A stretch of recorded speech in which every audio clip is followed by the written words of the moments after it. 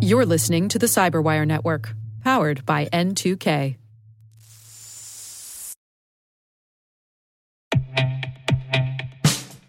And now, a message from Cyberbit. Mastering cybersecurity is like mastering a sport. You build muscle memory through rigorous practice, then you train as a team to foster cohesion while operating under pressure. Like athletes, cybersecurity professionals thrive on hands-on simulation. But traditional courses, certifications, and open-source labs won't build you a winning team. You need Cyberbit. Cyberbit offers a hyper-realistic simulation environment for your SOC, IR, and C-suite to refine your skills, all using the market-leading SIMs, EDRs, firewalls, and WAFs they use every day. Cyberbit is offering Cyberwire listeners a free live-fire exercise. Sign up your team now at cyberbit.com/cyberwire.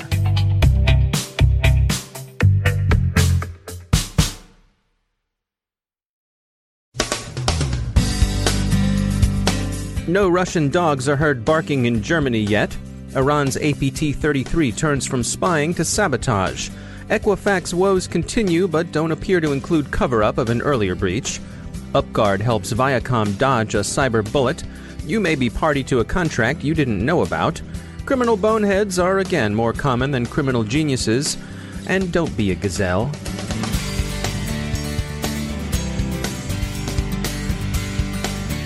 I'm Dave Bittner in Baltimore with your Cyberwire summary for Wednesday, September 20th, 2017.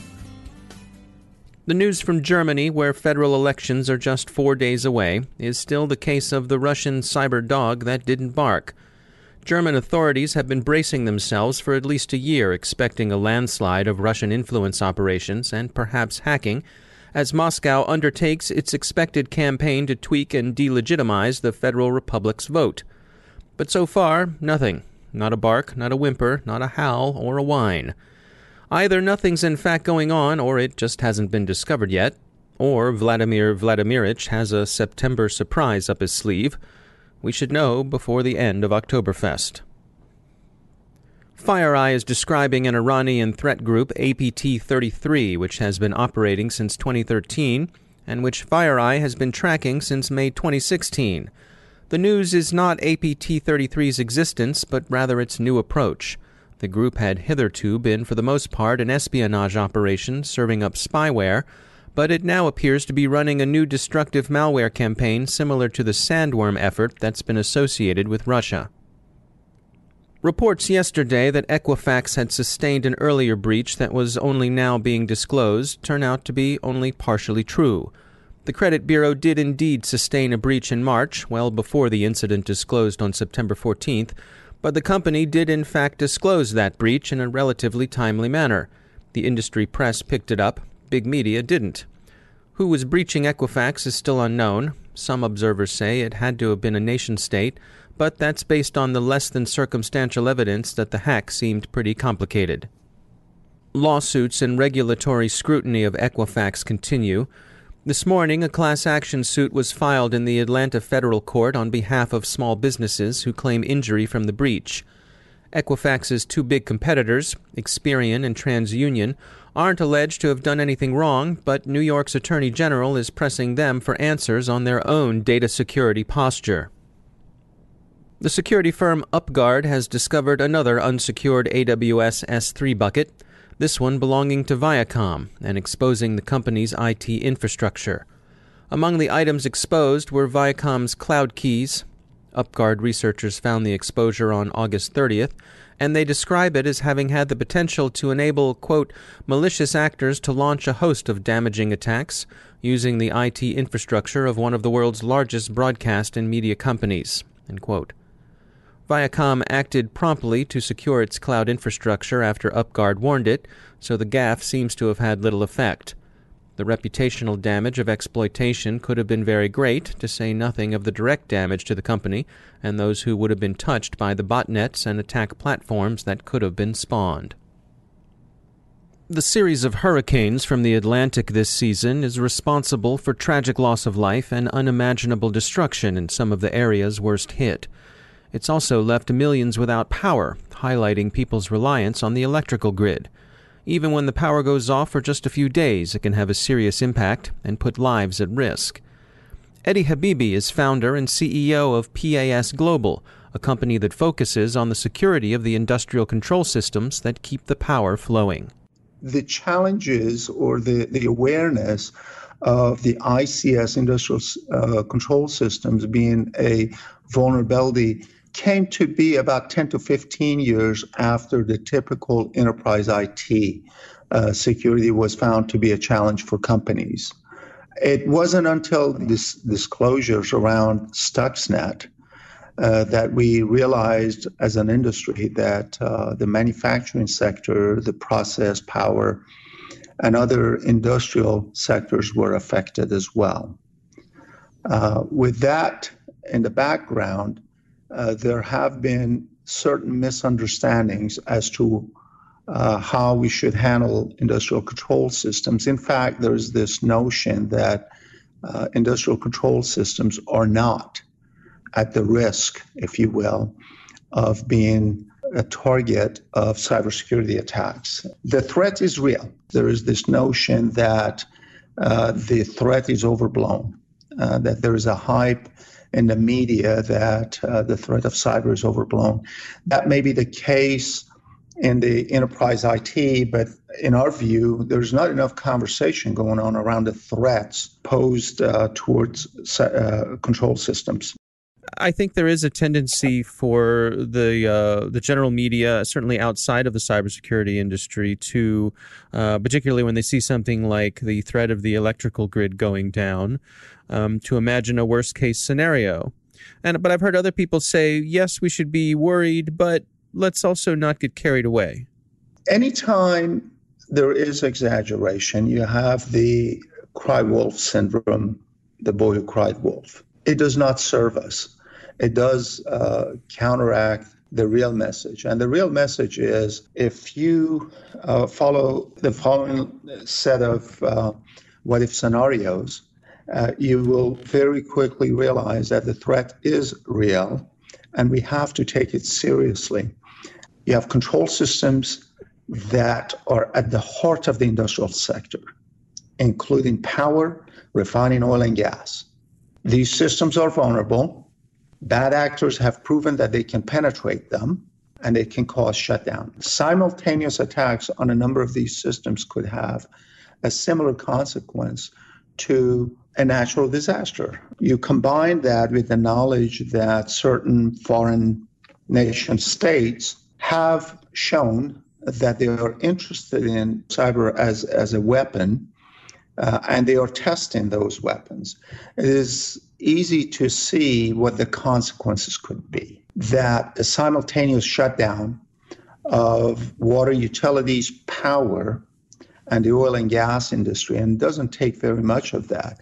You could literally cripple a city, a state, or a part of a country. In our estimation, based on conversations we have had, only a small fraction of industrial companies have implemented what we refer to as foundational cybersecurity measures to deal with the issue. They have performed what we would call perimeter defense measures, firewalls, antivirus. However, there is much more to do that has not been done. That's Eddie Habibi from PAS Global. Yesterday's conference at the Johns Hopkins University covered ground of interest to business leaders, especially with respect to the implications cyber risk has for their legal and contracting activities. In his opening remarks, Anton Dobura, director of the Information Security Institute at the Johns Hopkins University's Whiting School of Engineering, reviewed his unlucky top 13 list, an inventory of recent security horror shows. He thinks these incidents, the Equifax breach being the one that's arrived with the most eclat, may have induced the public to pay attention and may finally be moving people away from what Dobura called the gazelle mentality, that is, the comforting thought that if you stay close to the herd, you'll be okay. You won't. Other speakers discussed the opportunity costs sound security inevitably imposes on organizations. One new addition to the faculty at the Johns Hopkins School of Advanced International Studies, Thomas Ridd, who just arrived from his previous appointment in London, offered an overview of the attribution challenge. Historically informed, Ridd's account argued that attribution is as much art as science. A panel of legal experts offered advice for businesses. One highlight, Whiteford Taylor Preston's Howard Feldman, reminded everyone of the importance of contracts, and that you may be bound by contracts you hadn't realized were contracts at all. For example, he said, quote, "Your privacy policy on your website is a contract," end quote. And Bob Olson, CEO of event sponsor Compass Cybersecurity, closed with some effective analogies security professionals can use to communicate with the business leaders they support. Compare security to a house. The keys are like credentials. Security consultants are like security guards, and so on. The analogies may be homey, but they may also be an overlooked way of approaching the kind of storytelling security experts continue to tell CISOs and consultants they need to do with business leaders. We'll have more detailed coverage of the discussions later this week. Watch the CyberWire Daily News Briefing for updates. Finally, we've all heard of criminal masterminds, but we think they're probably as fugitive and scarce as Sasquatch. The criminal bonehead is a much more representative variety. For your consideration, when Christopher Ricardo Gonzalez, age 18, and one of the 10 most wanted by the state of Texas. Mr. Gonzalez, with whom the Dallas Police Department very much desired to speak, was located in the leafy, laid-back Los Angeles neighborhood of Woodland Hills the other day. The Dallas PD noticed that Mr. Gonzalez had proudly posted an Instagram video of himself displaying his arsenal of weapons. The Dallas police extracted Mr. Gonzalez's geolocation, also proudly on display, sent it to the LAPD and asked them for a solid. The LAPD obliged, and Mr. Gonzalez is now a temporary guest of Los Angeles' mayor while he awaits extradition to the Lone Star State. So kids, remember, if you must embark on an alleged life of alleged crime, never forget, those who live by the selfie get nabbed by the selfie.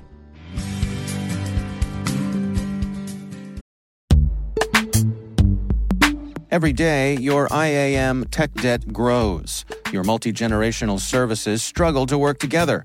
Building an identity fabric can fix this. It makes all your identity tooling stronger and allows you to connect any app to any service you want to use, with zero coding, zero maintenance, and zero app downtime. Strata's identity orchestration platform separates the identity logic from your applications, so you can optimize existing IAM tools and manage them in a single control plane. Now, every vendor, standard, and architecture work together. In short, building your identity fabric means you can secure your non-standard apps, keep your complex access policies, retire outdated IDPs, and modernize in record time. So build your fabric with Strata Identity and get rid of tech debt for good. Visit strata.io/cyberwire, share your identity priorities, and receive a pair of AirPods Pro. Offer valid for organizations over 5,000 employees. Connect today at strata.io/cyberwire.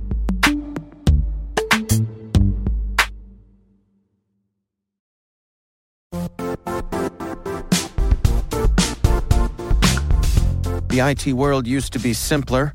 You only had to secure and manage environments that you controlled. Then came new technologies and new ways to work. Now, employees, apps, and networks are everywhere.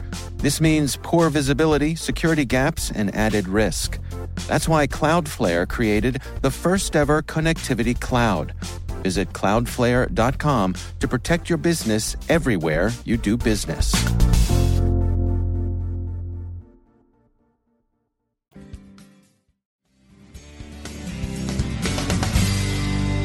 And I'm pleased to be joined once again by Ben Yellen. He's a senior law and policy analyst at the University of Maryland Center for Health and Homeland Security. Ben, welcome back. Imagine this scenario. You're sitting home, minding your own business, or maybe even asleep at night, and suddenly FBI agents come pounding on your door and coming in, and they say that they're ready to search your house for child pornography. So yeah, this happened actually in the town of Davis, California, which is just a little bit west of Sacramento. This innocent person heard a bang on his door. He and his roommate panicked. It was the FBI. They were executing a search warrant based on information they received from an AT&T wireless router that somebody within the confines of that house was using child pornography. Of course, the problem was that neither of the two people who occupied the house were using child pornography. It was the 22-year-old man in the apartment next door who used his, quote, great computer savvy to hack the password-protected account. He was basically viewing child pornography through his neighbor's wireless service. The person who was actually committing the crime of viewing child pornography has gone through this long, arduous prosecution. He has been convicted. He is going to prison. They're in the sentencing phase right now. And it looks like law enforcement is seeking a strict 17.5-year sentence on counts of possession and distribution of material involving the sexual exploitation of minors. And the person, that 22-year-old living next door, has admitted to downloading this pornography, has admitted to having a problem viewing underage males online, but he nevertheless says he's not any sort of sexual predator. He's never acted upon these impulses. He's just somebody who is computer savvy and was able to at least temporarily disguise his online whereabouts to avoid detection. But luckily, justice is being served for that individual. And for the neighbors, for the people whose Wi-Fi he hopped on, this was not a matter of them having an unsecured Wi-Fi. They had done everything right. They sure have. And, Dave, none of us really change our Wi-Fi passwords. I don't think I've changed mine since I've moved to my house. This is just not something the average layperson focuses on, and it can be an extremely traumatic experience for people to have the FBI come in at odd hours of the night, bang on a door, execute a search warrant. For the story in the Sacramento Bee, they interviewed these two individuals who occupied the apartment. And they seemed pretty traumatized. One of the people said that he didn't want to feel that shadow of guilt or to have memories come bubbling back up when he least expects it, like staring out a train window on his commute home or when he's trying to fall asleep. I mean, it's almost like having sort of a post-traumatic experience. And it would be good if there were some accountability avenues when the FBI does this to innocent people. Now, the FBI here made a good faith mistake, and they would be able to win any civil suit just based on that justification.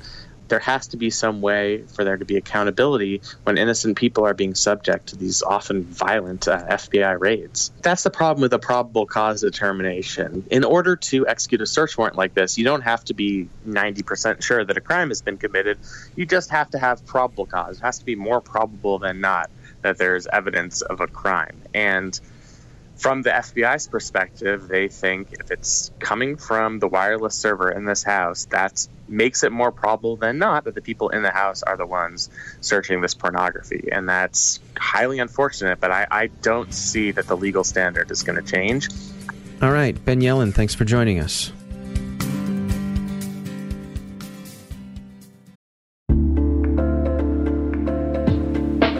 Are lengthy security reviews pulling attention away from your security program? With the largest network of trust centers, Vanta can help you streamline security reviews to win customer trust, save time, and close deals fast. Proactively demonstrate security by showcasing key resources like your SOC 2 or ISO 27001 and provide real-time evidence for passing controls. And when a security questionnaire is required, Vanta takes the first pass for you. Visit vanta.com/cyber to take a self-serve tour. That's vanta.com/cyber.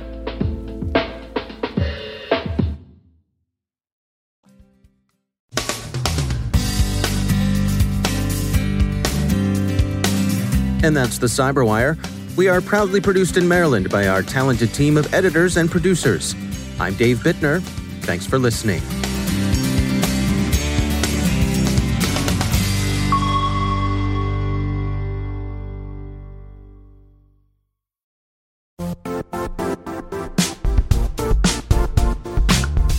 And now, a word from our sponsor, Zscaler, the leader in cloud security. Cyber attackers are using AI in creative ways to compromise users and breach organizations. In a security landscape where you must fight AI with AI, the best AI protection comes from having the best data. Zscaler has extended its zero-trust architecture with powerful AI engines that are trained and tuned by 500 trillion daily signals. Learn more about Zscaler Zero Trust Plus AI to prevent ransomware and AI attacks. Experience your world secured. Visit zscaler.com/zerotrustai.